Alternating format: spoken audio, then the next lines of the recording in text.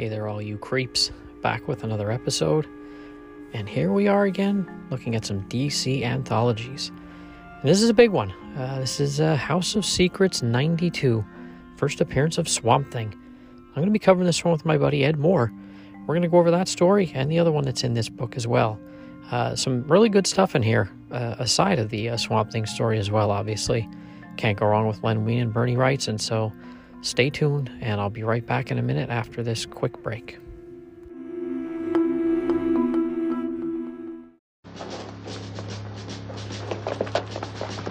Very interesting, Dr. Holland. On your feet. Who are you? Interesting. Let go of me! Now, I know I haven't seen anything like this before.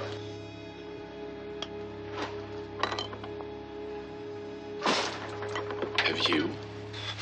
What the hell do you want? I represent a certain party that's interested in your formula.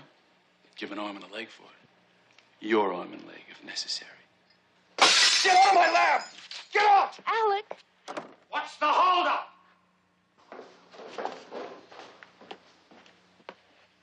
He's being difficult. No, Ritter. Not you. No, Dr. Holland. Not Ritter. Ritter, poor fellow, is long dead.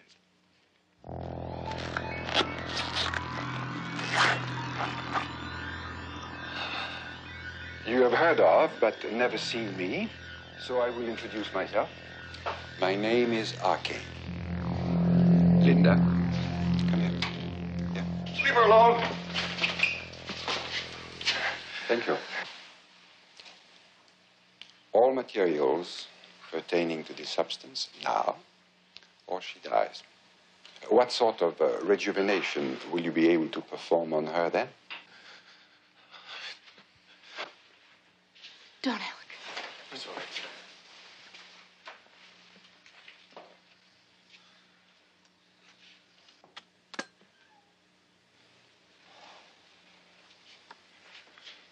The actual solution as well.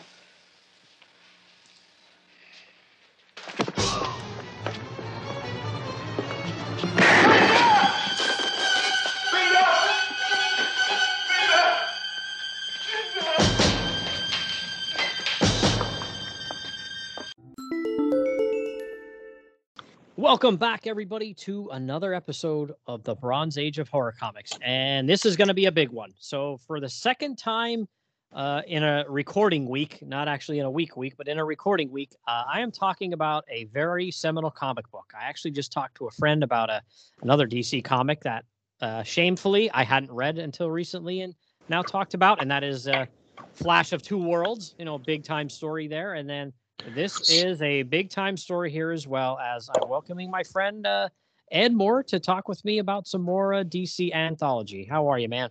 I'm doing quite well, Billy.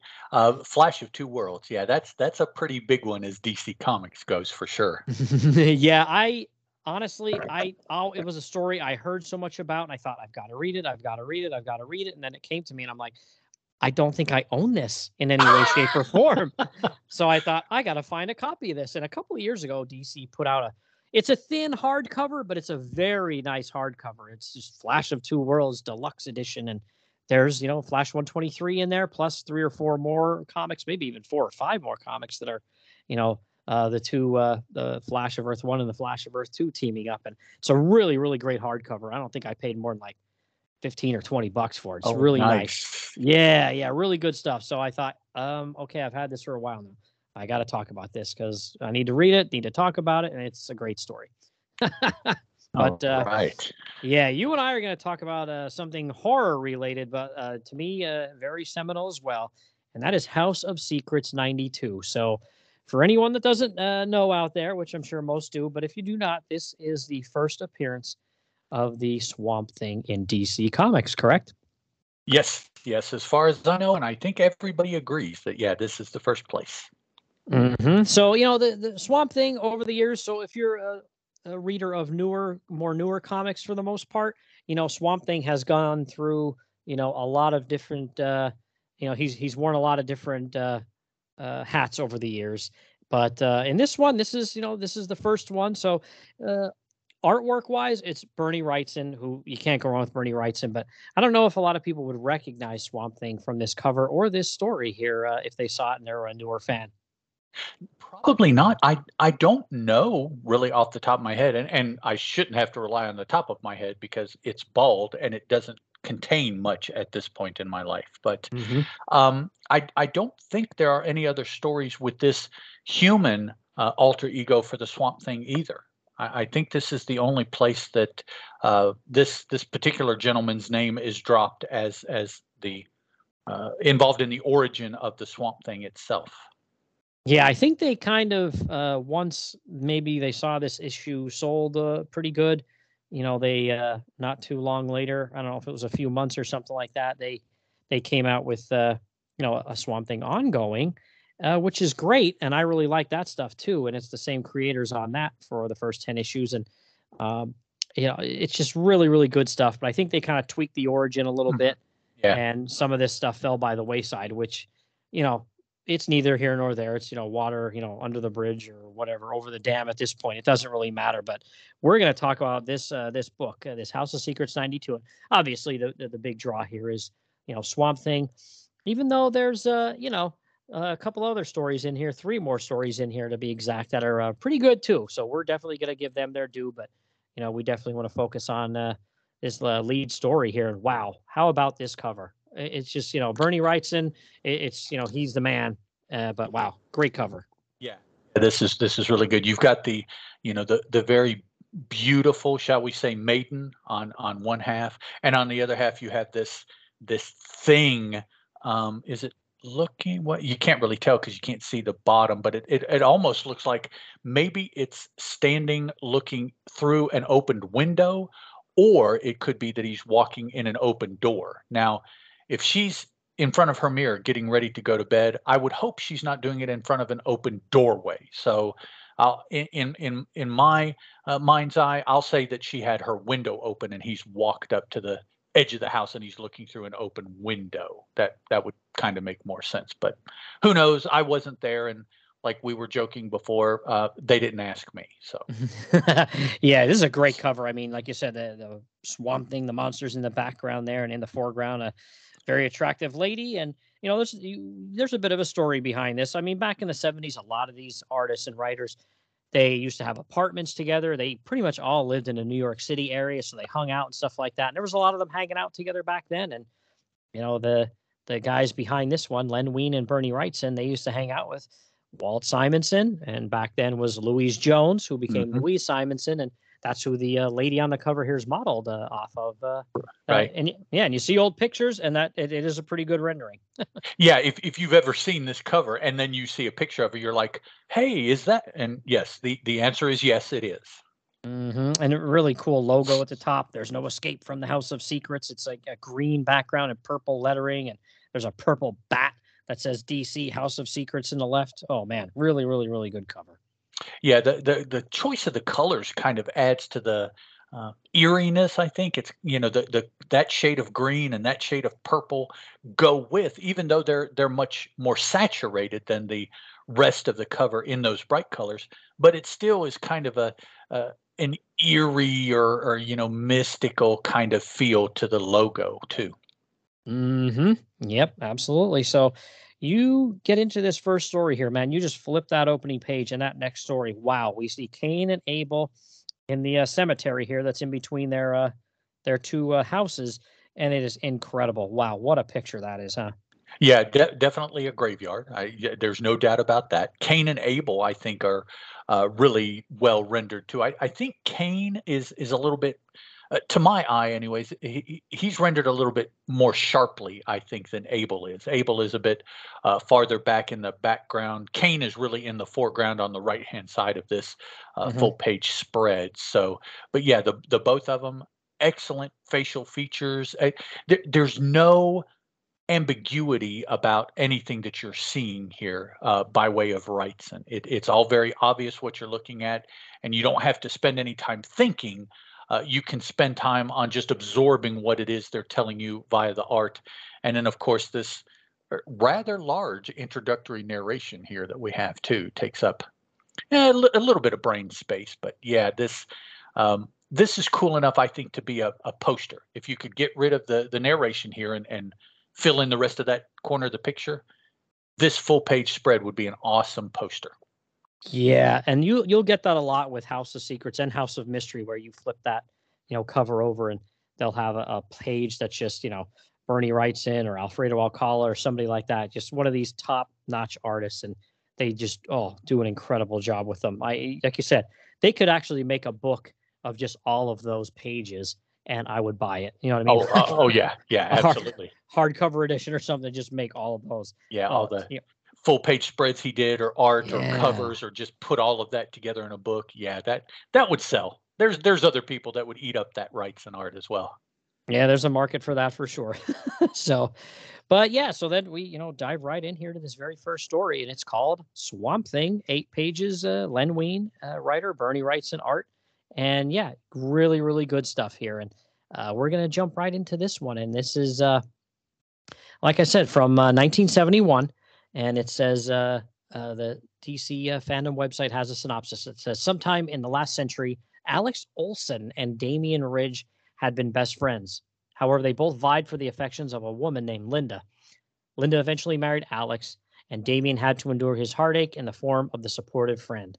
But his desire for Linda overrode the bonds of friendship, and he conspired to eliminate Alex. He sabotaged the equipment in Alex's lab, causing an explosion that killed him. Keeping the knowledge hidden from Linda, Damian buried Alex's body in the swamp. Damian eventually married the widow Olson, and they lived together in an old Victorian plantation house. But Linda never recovered from Alex's death. As months passed, Damian began to suspect that Linda might soon learn the truth, so he prepared to kill her. But Alex had been resurrected as a swamp thing and broke into the house and killed Damian. Linda fled from the creature in horror, never realizing that the beast who saved her was her beloved Alex. So, some things that, carried through with the Swamp Thing story and mythos, down the road as well. And then obviously the names are a little different, as we went on there, right? Mm-hmm. Yeah. Yeah, but yeah, great stuff here. I mean, even if this was just illustrations by Wrightson, it's just fantastic. But, don't, sell Len Wein short here. He does a good job crafting this little 8-page story here, does he not? Absolutely, he does. Now, let me ask a question before we move too far. The name of the book is House of Secrets. Is there any reason to believe that this gentleman and the widow lived in the House of Secrets?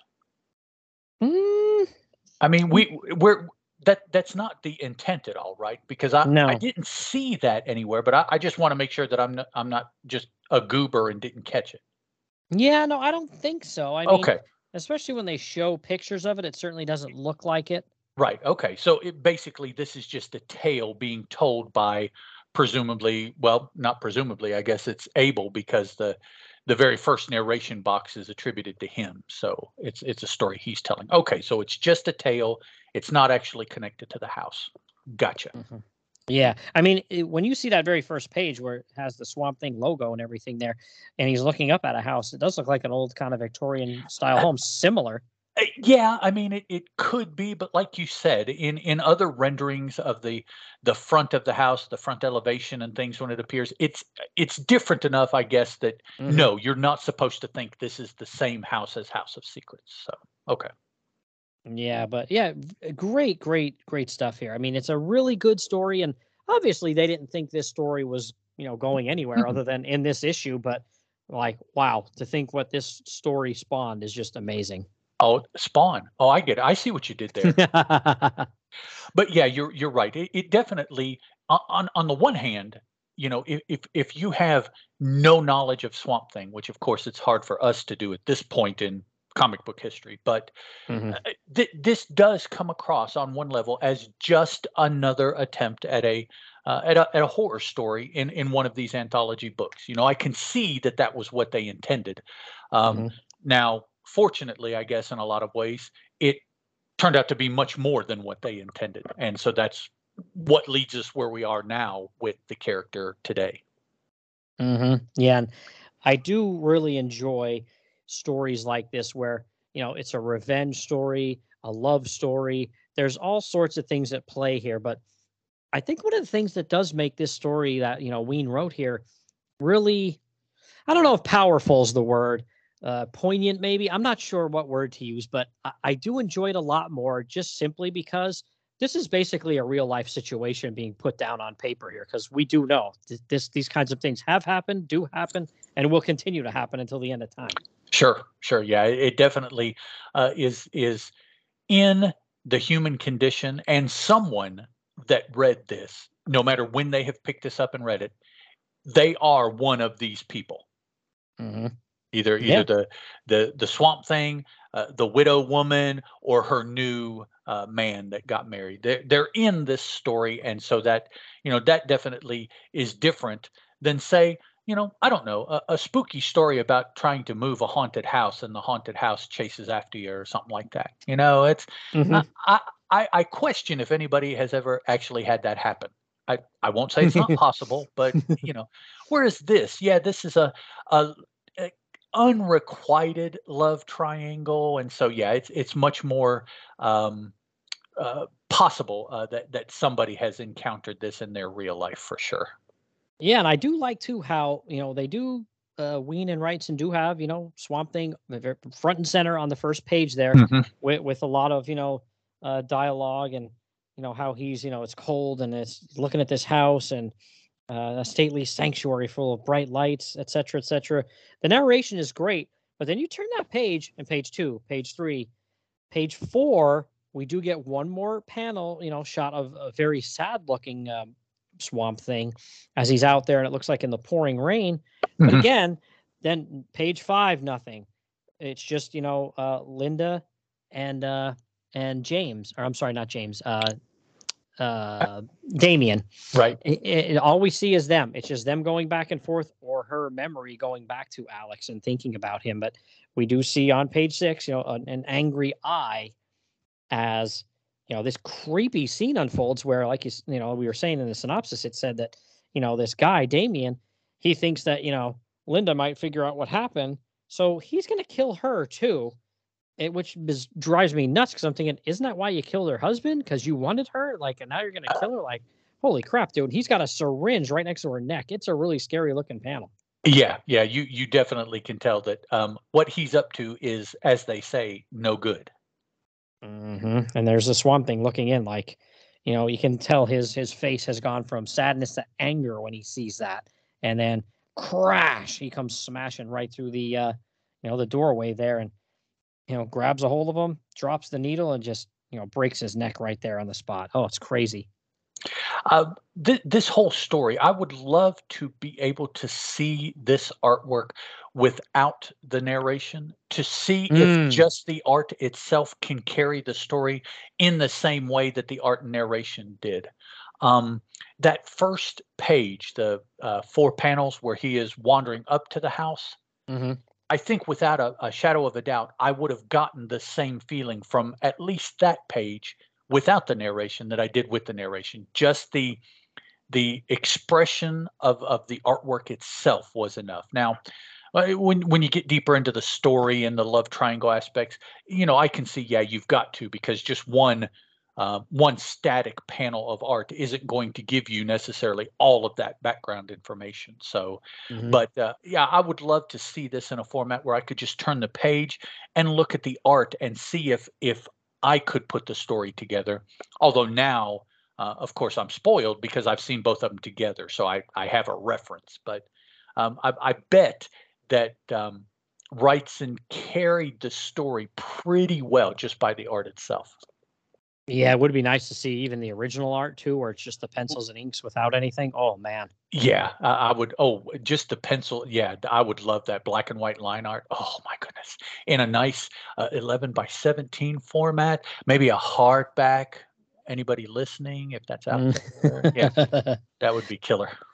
Yeah, great stuff. And then we do get the the part where Alex, as the monster now, is like putting his hands out, and he has this really solemn and sorrowful look on his face towards her, and Yeah. she's just screams at him because of the way he looks, and he kind of turns and walks away, and she does look like she's a little sympathetic towards him there. But oh yeah, that's those panels in that very last page, story page. It's just so sad. And then walking out there into the swamp, into the water with that tree there and the moon in the background. Oh, it's incredible. But not to slight Ween, get a load of this. This is killer. On the one panel, I won't tell you the picture, but this is part of the narration. This is about half of it. Of course, not you, Billy, but you folks listening. But what once had been my vocal cords have been silent too long. I cannot make a sound. Oh, that is just right there. You're starting to definitely identify, I was anyways, with the anguish that he's going through because he's trying to talk to her, but physically now he can't even talk to her. Mm-hmm. And at that point in the story, basically you now know that all hope is gone. It's lost forever. And the Swamp Thing, story-wise, but also in the art, basically is now just turning away and swamping off into the swamp as this monster, dejected, never to return to any aspect of his life again. But just, you can kind of see that that's where things are going. But to me, those 3 lines of text right there, and you're like, oh man, that poor guy. Yeah, it's really sad. And don't worry, faithful listeners. There'll be another girl called Abby that'll come along down the road, and she'll make Swamp Thing happy. Oh yeah, Swampy recovers from this first crushing of his heart. Well, or what would be a heart if he had one. But yeah, that's a whole nother part of the story. Yeah, and this has been reprinted 100 times. You can find this in lots of different trades. They've had the single issue reprints where they were like, $1 or $2, whatever. I think they just had one not more than 2 or 3 years ago. They just had one come out because I know I grabbed it before I bought this omnibus edition that I'm reading from now. I bought that single issue reprint. But of course, I won't speak for Billy, but I want to encourage everyone to spend the 3 and 4 digits to get a copy of the original, because it's what you deserve to own the original. You should get that. Absolutely. Yeah. And I mean, hey, if you want to get it and send it to somebody that you like that, is a podcaster, we'll send you our address. Absolutely. I have no problem using bags and boards on my comics, so I'll do that to protect. I've got plenty of space in my boxes and in my comic book room. I promise I will not slab the book. So it'll go to a good home. Absolutely it will. It'll be well taken care of, fed and watered, all of that stuff. Yes. So, it's not easy following that story, especially now with the history of Swamp Thing. Back then, it was probably easier to turn the page and go to the next story. But this next one, these next few stories, you and I talked before we start recording. This book's actually a pretty good book overall, even though that one leads and it's, probably the best. And it's obviously the one that has the most longevity. But, there's still some other good stuff in here. And this second one is pretty cool. It's called After I Die. And it's a story idea by Jack Kirby. And I think Mark Evanier, his longtime buddy there, might have been part of the collaborative process here with the script or something like that as well. There's some notations about that. And then the art is by Bill Drought. Now, I really enjoy this one, and I love Kirby. So, I might think it's better than it really is, but that's okay. You're more than entitled to do that when it comes to Kirby. Absolutely. Everybody can draw their own conclusion. But like I said, this one's After I Die, and it's a wealthy man named Maxwell James is obsessed with what happens after death. His obsession only grows stronger when he arrives at his wife's deathbed and realizes that she sees something utterly horrifying in her final moments. After his wife's death, Maxwell makes increasingly callous attempts to pursue this mystery, even paying to see a critically injured child and angrily stomping out when the child makes a full recovery. Finally, Maxwell loses his patience and attempts to kill his wife's brother-in-law, Hal, with a gun. In the ensuing struggle, Maxwell is fatally shot and begs Hal to look into his eyes. As Hal obeys, he sees the reflection of the terror beyond death in Maxwell's eyes and is driven to permanent insanity. So, yeah, I think it's a pretty cool little Kirby story here. He cranked out so many stories that isn't even funny with ideas and just obviously artwork. But, yeah, what'd you think of this one? The concept of how looking into someone's eyes as they die and causing that person to go insane. I've never seen that in a story before. I've seen science fiction stories where people have attempted to get the eyeball removed from someone because they could then like hook it up to a machine and see what they saw at the end. But Hmm. but this, as far as actually looking into someone's eyes as they die and seeing, I guess, reflected what they see. I've never heard of that, and I thought that was pretty cool. Enough that I was like, well, yeah, I wonder what they did see. But I'm not going to risk going crazy to find out. But it did pique a little bit of curiosity in me. Yeah, it's a cool little story. It reminded me of, I think it was it late Golden Age or early Silver Age when Kirby did those? I think it had to be late Golden Age because I think he was still working with Joe Simon at the time when he did that Black Magic title.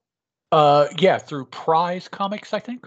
Yeah, I think that was late 40s, wasn't it? Or early 50s? I think in the 50s, right around the time that he was doing, or maybe had just finished, their collaboration had finished on Captain America. I think they owned Prize Comics, and they did. I think there was a romance book in there, and Yeah. that horror book, and maybe Captain America was part of Prize then too. I don't think so, but I couldn't swear to it. But yeah, I believe it was Prize Comics that they owned at the time that they did that Black Magic book. Yeah, this reminds me of a story from that. They did a lot of stories like this in that title, where it was something like this. But man, this Hal and the synopsis on DC Fandom says brother-in-law, but it's not. It's his brother-in-law, so his wife's brother. Man, Right. is he a jackass? What a jerk! Yes, yeah, and they did a really good job in a very short period of time, getting that point across to you in the story, for sure. Yeah, and I guess they had been taking care of him financially for quite some time, and she on her deathbed, she's like, "Oh, take care of Hal, take care of Hal," Mhm. and Maxwell is like, "Yeah, screw Hal. He's a jerk. We've been, feeding him for years just because he's too lazy to get a job and this and that." I guess Hal has a conversation with the doctor because Maxwell was going to cut him off and be like, "You're not getting any more money from me, pal." But Hal says, "Hey, the doctor told me on my sister's deathbed, she told you to take care of me. Mhm. It's in her will, so you have to do it." So he's really pissed off. I like that. That's a great part of the story. Yep. Yeah, and then I was wondering too. So, it shows Maxwell at his work, and he has a, young, blonde-haired, good-looking secretary here. And at first, I'm just thinking, oh, he's, there's nothing going on here. And it's just, his secretary. But he goes to see this young boy in the hospital that he's been, helping the family out financially so he can just show up at the last moment when he's getting ready to die so we can try to figure out what's going on, with death. And I'm like, dude, what is wrong with you? Yeah, yeah. And then the kid dies and he's pissed off that the kid's dead. Or I'm sorry, no. No, He said he gets better. He improves. right, yeah, he recovers and he's like, "Oh, there goes all my money and my chance too." And you don't really know what he's about, but you know that he is genuinely he's disappointed to the fact that he gets angry that the kid Mhm. got better. Yeah, and it's funny. He says to the doctor, "What is this? Some joke? You told me he was dying on the verge of death." And the doctor says, "But I thought this good news would please you." And he Well, goes, "Good news? It couldn't be worse." I'm like, "Wow." bad luck, dog. Bad luck. Yeah, and then he goes out to his car, and the secretary's in the car with him. That's kind of weird, isn't it? Or is that just me? Well, I can see it both ways. I mean, yes, you think that particularly at this time, that would be they're trying to tell you something with that. Mm-hmm. But I guess I could imagine that if she is partially even invested in what he has been doing for this boy, she would accompany him as far as she could in finding out news about the boy. So, Mm-hmm. I could see that she went with him and he told her, "No, you wait here because he's going to, whatever when the kid dies." And so then he comes back and she's anxious for news. I could kind of see that being just general concern or nicety from her because she's aware of how much time and effort he's put into what she thought was helping the boy. So I could see that. But yeah, you're right. It's like you open the door of his limo here with the doorman, and she's sitting in there waiting for him, and it's like, okay. Yeah, I'm just like, is he shagging his secretary here? What's Yeah, going on? it could be, maybe not. And honestly, at this point in time, I wouldn't put that point. Wouldn't be surprised if Kirby wasn't trying to make that point, because he has written things like that in other books that he's written. So it's like, well, he could. This one, I don't know. And either way, I don't think it really is really a part of this story. But yeah, you're right. It could be something that he just kind of slipped in there to make you think. Mm-hmm. Yeah, and then he has his driver stop in front of this Hal guy's apartment, and it looks like a real rat hole too. And he goes blasting in there, and she comes with him in there too. I'm just like, this is secretary. What's going on here? Why she care what's going on? But he goes in there and tells him off, and he's gonna, what does he say? I found good reason to make you pay for all the years I've subsidized you. And the guy and Hal says, goody for you, bleeding heart. Now clear out of my apartment and send me a bill. And he says, no, you shiftless tramp. I'm collecting right now. And he whips out a pistol and tries to shoot him, but he misses. And they get into a scuffle, and the gun goes off and kills Maxwell. And he's on the ground. And the secretary, Maxwell's on the ground. And Hal says, Maxwell's shot. I can't call an ambulance because my phone's been disconnected. Right. And Dead she beat. runs out. There we go. I'll find one. I'll be right back. And this is the best part of the story, where he's like, Hal, I'm dying. I know. I can see it. And he's like, easy, Maxwell. This is no time to start raving about your pet theory. And he goes, it's no theory now. Come closer, Hal. Look into my eyes as I describe it. And he looks into his eyes, and he just flips out and goes absolutely crazy that the cops and, the white suits are here and all, and they're putting a straitjacket on him, going nuts.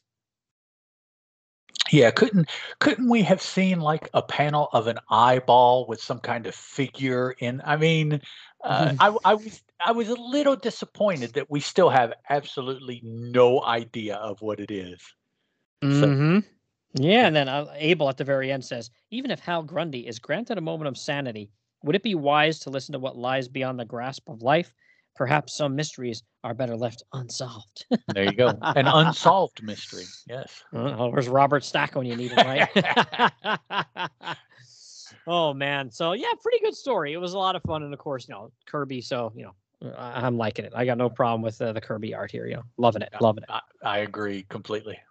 So, well, this one, I love this next one. This next one, I actually might like this one slightly better than this Swamp Thing story. Okay. This one's wild. It's called It's Better to Give. And this is one by Mary Screens wrote it, who was, a collaborator sometimes of Steve Gerber's, that she didn't get credit sometimes. I don't know why, if it was because she was a woman or what the problem is, but there were some times where she wrote stories and there was a pseudonym used. And in this one, it's Virgil North. And I recently I have gotten into a lot of history of comics and over time, and starting, of course, way back, there's always this aspect of female creators having to use pseudonyms. Now, not all the time, and even those that do, they didn't do it all the time. But it seems really common that, unfortunately, after the fact, a lot of the current people that wanted to know about these things had to do a lot of research to dig out these pseudonyms, to then find out that these were women that were writing or drawing these books. And that is just a total and complete shame that they're not going to get the credit they deserve because, well, nobody knows. Yeah, it's just weird to me. And I'm thinking this was 1971. It wasn't 1941, man. Exactly. Yeah. What?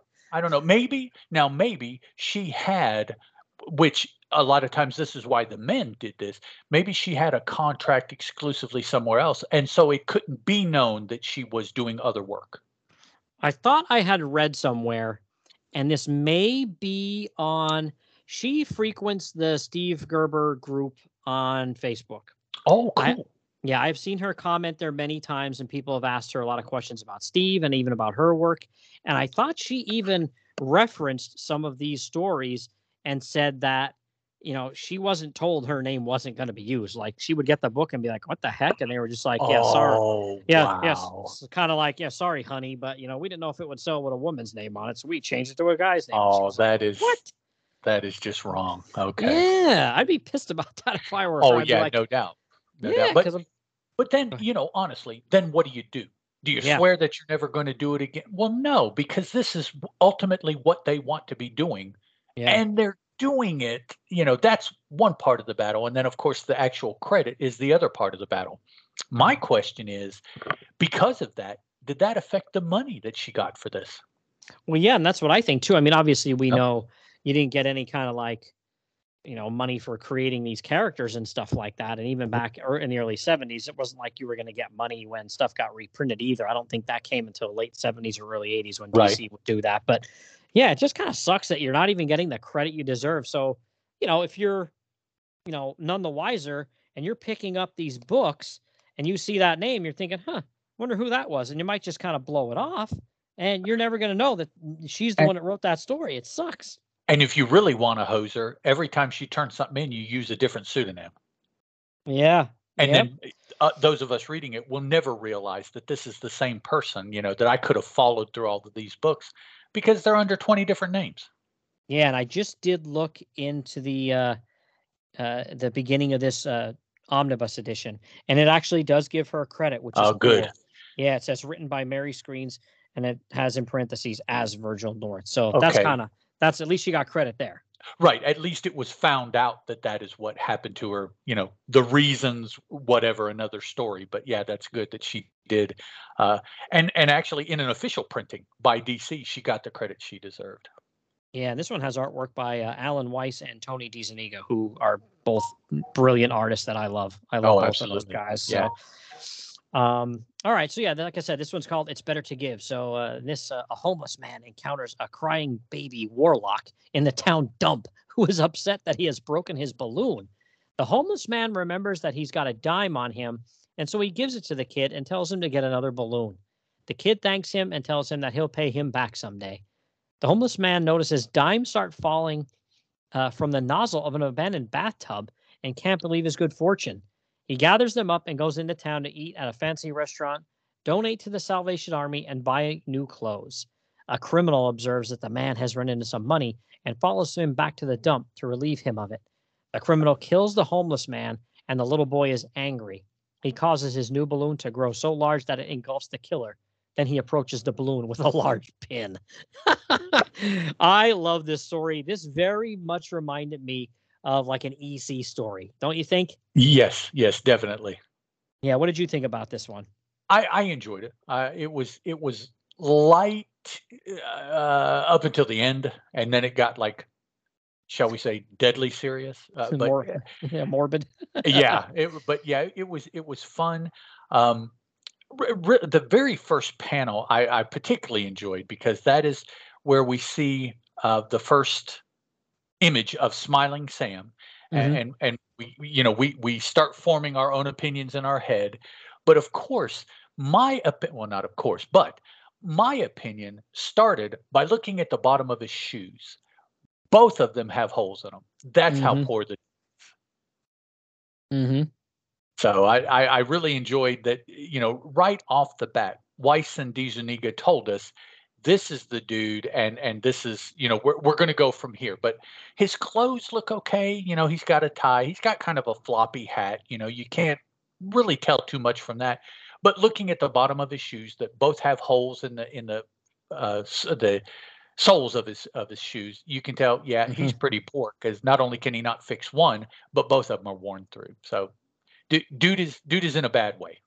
Yeah, he's not in good shape. But again, he's a super nice guy. And the last, couple of cents he has to his name, he gives it his kid. And the kid actually, there's no, the kid's in pretty good shape here. He's got some, nicer clothes on and shoes and stuff like that. So he could probably go get a dime for mom or dad, but this guy gives it to him anyway. And I thought that was pretty cool. And I do like how there is no reason for you to believe at the beginning of this story that there's anything up with this kid. You just think he's just a regular kid. I do like how they, at the end here, you obviously know something's up with this kid. Right, yeah, yeah. When you first see him, he's just a kid. Now, you might ask, well, why is he walking around in the junkyard? But that's like one of the kind of things that I've talked about in other stories that it's like, well, maybe one part of your brain says that, but the rest of your brain says, just be quiet and read the story. And so, you kind of gloss over that. But yeah, you certainly don't know anything about the kid like that summation that you read tells about the kid at this point. You Hmm. don't realize that at all. No, and I do love it when like it does show him, that that wasn't just like a one-time thing. He wasn't just like uh, always scrounging and trying to like live off the system or anything like that. He really is a nice guy. Not only did he give that dime to that kid, but he gets all this money, and yeah, he does get some food and get some a nice suit and all that stuff. But he still gives like a bunch of money to the Salvation Army too. Right, because I take it, because of what he says here. "Here, ma'am, you folks helped me plenty of times." So, he's Hmm. trying to, in essence, pay them back for the kindness that they showed him. So, he may be down and out, but he's not, quote, unquote, "a bum." No, he's a really nice guy. He's just kind of down on his luck, but I love the guy here that notices that he's got some money. He looks like a typical thug type of guy. Or like, not a Navy person, but the person that's in like a merchant marine or something like that, because of Hmm. that hat he's got on. He's a Uh, a merchant sailor or something like that. He's a big, thick dude in a t-shirt, and he's got that woolen like skull cap. Yeah, yeah, like he's a dock worker or something. yeah, yeah, something like that. But he goes, "So, Smiling Sam's committed some money. Guess I better borrow some of it." And follows him back and brutally murders him, like a lead pipe or something, smashes his head. Yeah, There's the kid. And all of a sudden the kid, "What did you do? You hurt him. He was my friend." And this creep is gonna kill the kid. He says, "How'd you get here? What did you see?" "You heard me. How much did you see?" And he goes, "If you ever say a word of this, I'll—" And he's got the pipe in his hand and he's like threatening this kid. And the kid all of a sudden goes from like quivering on the ground, and he has this really evil look on his face, and he says, "You hurt my friend." And hmm he swings his balloon at the guy. And wow, this story takes a really, really morbid, crazy horror turn here, doesn't it? yeah, yeah. It's not too bad here at first. I mean, he like throws the balloon at the bad guy, and it starts to engulf him. Okay, and you're like, okay, well, it's just maybe something. You don't really know necessarily, but then the guy really starts to freak out because he can't get away, and Hmm. then the balloon completely engulfs him. Which still, it's okay. That's kind of weird, but okay. After that is when it takes a decidedly morbid turn, yeah.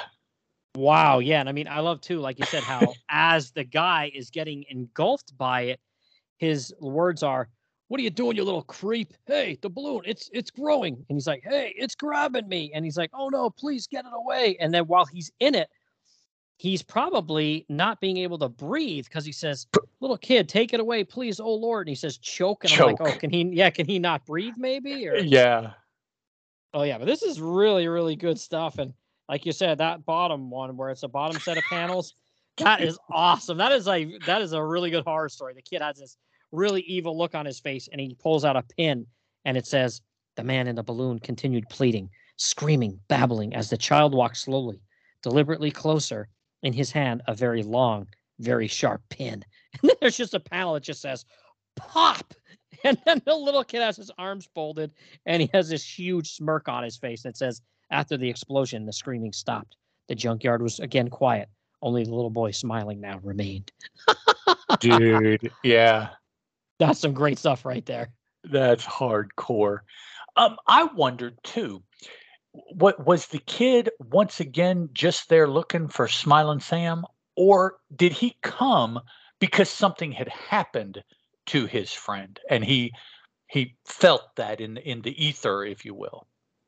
Yeah, I'm not sure what I mean. I because again, until you knew the ending when you found out he was like a warlock or whatever, I'm just thinking to myself, he was just a kid playing around in an old junkyard, which I think we've all been there. We've all, Well, yeah. Or especially mostly boys, have done Or crazy or at things like least that. wanted to, yeah, "Man, I wish I could play in a junkyard." Yeah, so Hmm. Yeah, absolutely. So I think at first I'm thinking, okay, he's just a kid playing there. But then when it gets to the end here, you're thinking, what was he doing there? Was he looking for, a victim, an accomplice? What was he doing? Right, and I assume because of the way it's drawn, it's at night, right? Oh, So it's like, well, yeah. why is the kid in a junkyard at night still carrying his balloon? And presumably it's the same balloon. It's like, why? Okay, so, I don't know. Maybe he was his friend's protector somehow or something like that, like a guardian angel or something. A guardian devil. Yeah. Don't we all need one, right? Oh yeah, this balloon with the pop thing is very much like in the Spectre's realm of dealing with things. It's Yeah. very hardcore. It's great. I love it. It was like I said, I think that ending is why I'm like, oh, I think this is my favorite story of the bunch. But Yeah. this very last story here, we'll move on to this one. And this one's called Trick or Treat. Now, this is a super, quick, it's only a 2-pager, but I've seen this one somewhere else before. I'm not sure if it was reprinted, I guess, maybe somewhere else or something, because I had seen this story before. So when I saw this one, pop up here when I was, reading the story to talk about it tonight, I'm like, oh, yeah, I've seen this one before. And this is written by Jerry Conway and art by Dick Dillon. And, it's funny. I look at this story and there are certain parts of it that remind me of Wrightson, especially the splash page here. I mean, I really thought it, if you wouldn't show me credits, I would have thought it was Wrightson on this last page here. But yeah, Trick or Treat is the name of this one. And it's a failed painter murders in order to acquire magic paint and canvas, which legend states will change your life if you complete a paint by numbers portrait. The man completes the portrait and cheerfully waits for his life to change as the ghoul with a knife raised high over its head steps out of the canvas behind him. So pretty good one here. Like I said, it's only a 2-pager, but I'll tell you what, this 2-pager does a lot more for me than some 24-pagers I've read. Oh, for sure. Yeah. It in just 2 pages, and that synopsis you read pretty much covered everything. That's that's pretty much what happened. Yeah. I mean, it was only 2 pages, and so yeah. Yeah, it looks like in the very first panel, it looks like this goon, this painter guy, murdered like the night watchman, and he's like, he has the canvas, and it says, "Mine at last, the ancient magic paints and canvas. The fools! Little did they realize what a treasure is locked up here. What power!" And I'm thinking, okay, dude, he takes it back there. Yeah, I'm thinking, paint by numbers, man. This looks like something from 50 years ago. Did they even have that back then? 50, 60 years ago? I don't know, but they definitely had like connect the dots. So I guess maybe you could just Yeah. imagine, well, instead of doing that, what if you painted it? And so, yeah, I'm okay. It's crazy though. Yeah, he paints this picture, this really ghoulish, creepy looking, almost looks like a zombie. It's like a guy who almost looks like he's dead, like a zombie or a ghoul or something. And he's got blue hair and a red jacket and a pinkish kind of shirt, and he's got this really funky shaped dagger in the picture. And the guy turns his back and he says, "Huh, now any moment now, my life will be changed." And you see it creeping out like it's gonna kill him. That's great.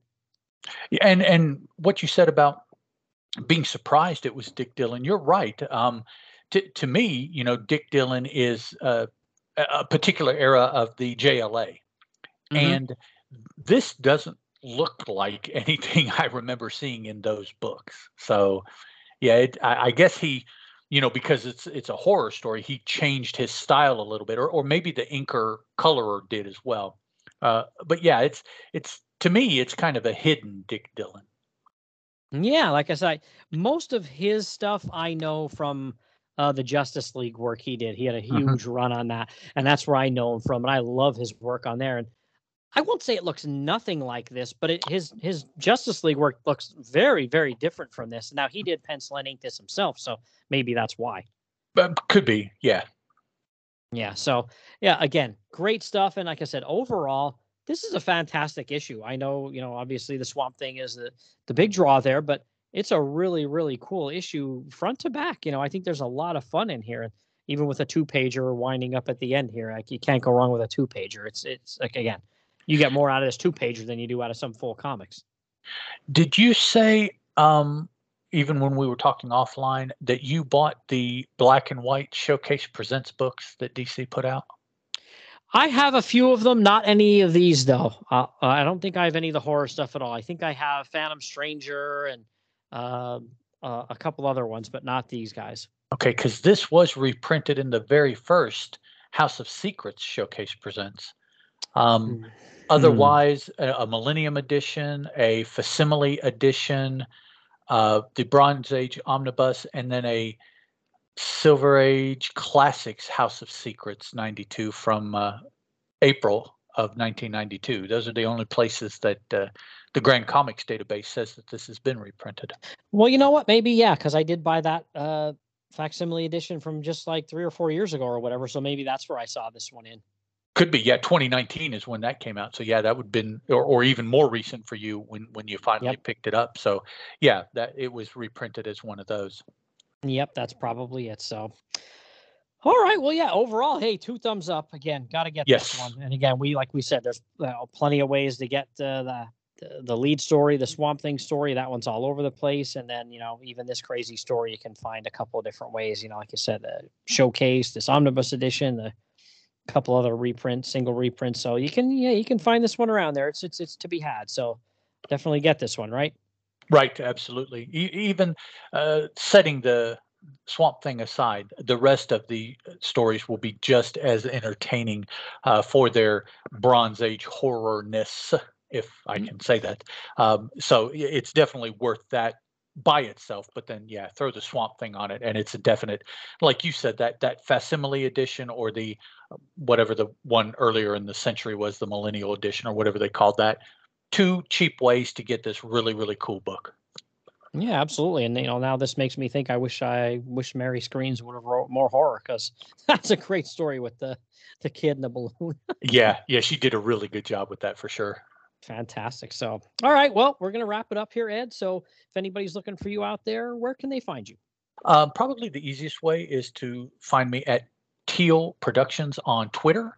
I'm almost always on there multiple times a day, so that would be your quickest response if you want to at me about something important. Now, if you want to at me just to be a butt, well, I still might not get back to you, but yeah. So. And then definitely check out, you have your Dr. Fate podcast, right? And then a couple other ones.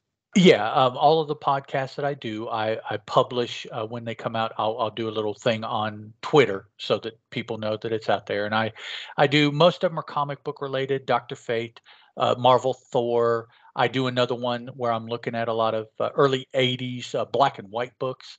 I do another one actually that we're getting ready to start back up with my wife, where we look at dance competition shows like Dancing with the Stars or So You Think You Can Dance. That's called Dance Fever, and Fever is spelled Fevre, makes it a little easier to find. And so, with Dancing with the Stars getting ready to start up here, I think this coming Monday, we'll dust that off and start putting that out, just recapping the episodes and giving our thoughts and stuff like that every week.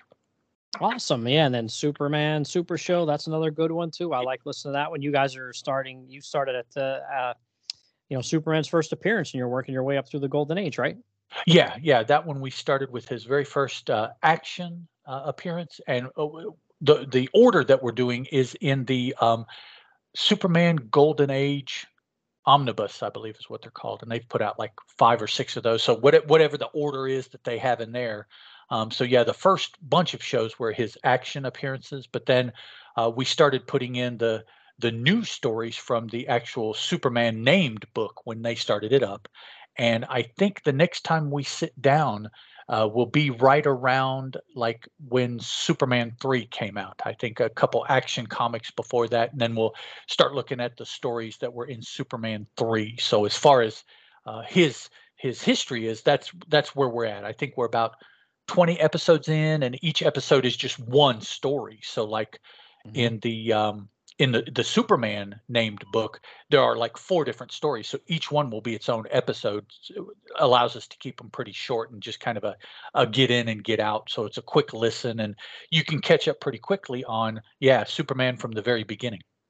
Yeah, it's pretty cool. And I'm really looking forward to not too far down the road, because I think I have the Showcase Volume 2 that starts up with some of the Golden Age stuff. So okay. Yeah, when you guys get to that point where that book picks up, I can't wait, because I'm going to read along. Because I love doing that with shows, comic book shows I listen to. Read Yeah. along. Yeah, I enjoyed that. I'm doing that actually with a show that recently started up doing Batman the same way. They're Oh, talking nice. about his stories in Detective, and then when it starts coming up, the stories out of his Batman named books. And they're only looking at those two books because, pretty quickly you got what is it? World's Finest, I think, jumps in Yep. there, and some. Yep. But they're just looking at Detective and Batman, like his real core stories.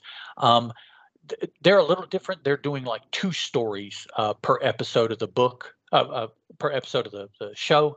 And I think they just got into the area of like Batman 7, I think just recently started up, which will be like Batman 7 and then a story out of Detective Comics, I don't know, 53, 54, 55, somewhere in there. And they do that every week. And I've been reading along with that one. Yeah, that sounds like a lot of fun. Yeah, I like doing that. Anytime anybody's, doing an index show, and especially if it's about stuff I haven't read, but I love, their character or have interest in, I love being able to read along with it as well. That makes it so much more fun. Yeah. It's definitely different when you remember reading what they're talking about, and so you have your ideas in your head, and you get to listen to someone else's idea about the exact same thing. That's cool. For sure. So, all right. Well, thanks for joining me once again, Ed. This was a blast. And then, like I said, we're going to knock some more of these out down the road. And then maybe even I think you're going to join me eventually for another Brave and the Bob as well. So looking forward to it. Absolutely. So am I. Thank you for inviting me to the show, man. I really enjoy it. You bet. And thanks again for coming on. And I'm going to duck out of here quick and then be back in a second to wrap things up.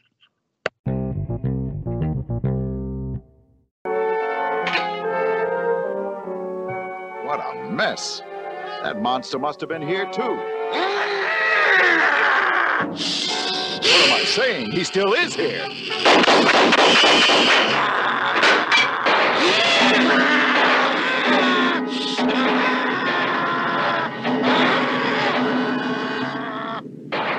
Boy, I hope that door holds for a while.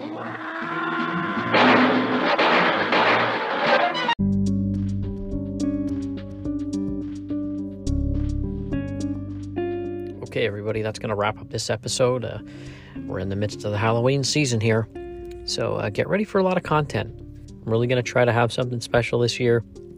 Plenty of content between, some comic books and movie reviews and all that kind of stuff. So really tried to go the extra mile this year with putting out some content. So hope you guys like it. And as usual, thanks for listening. And definitely get out there and give Ed a follow. He's a good guy and does a lot of podcasting work as well. Some really fun stuff. So get out there and give Ed a follow. All right. Take care, everybody.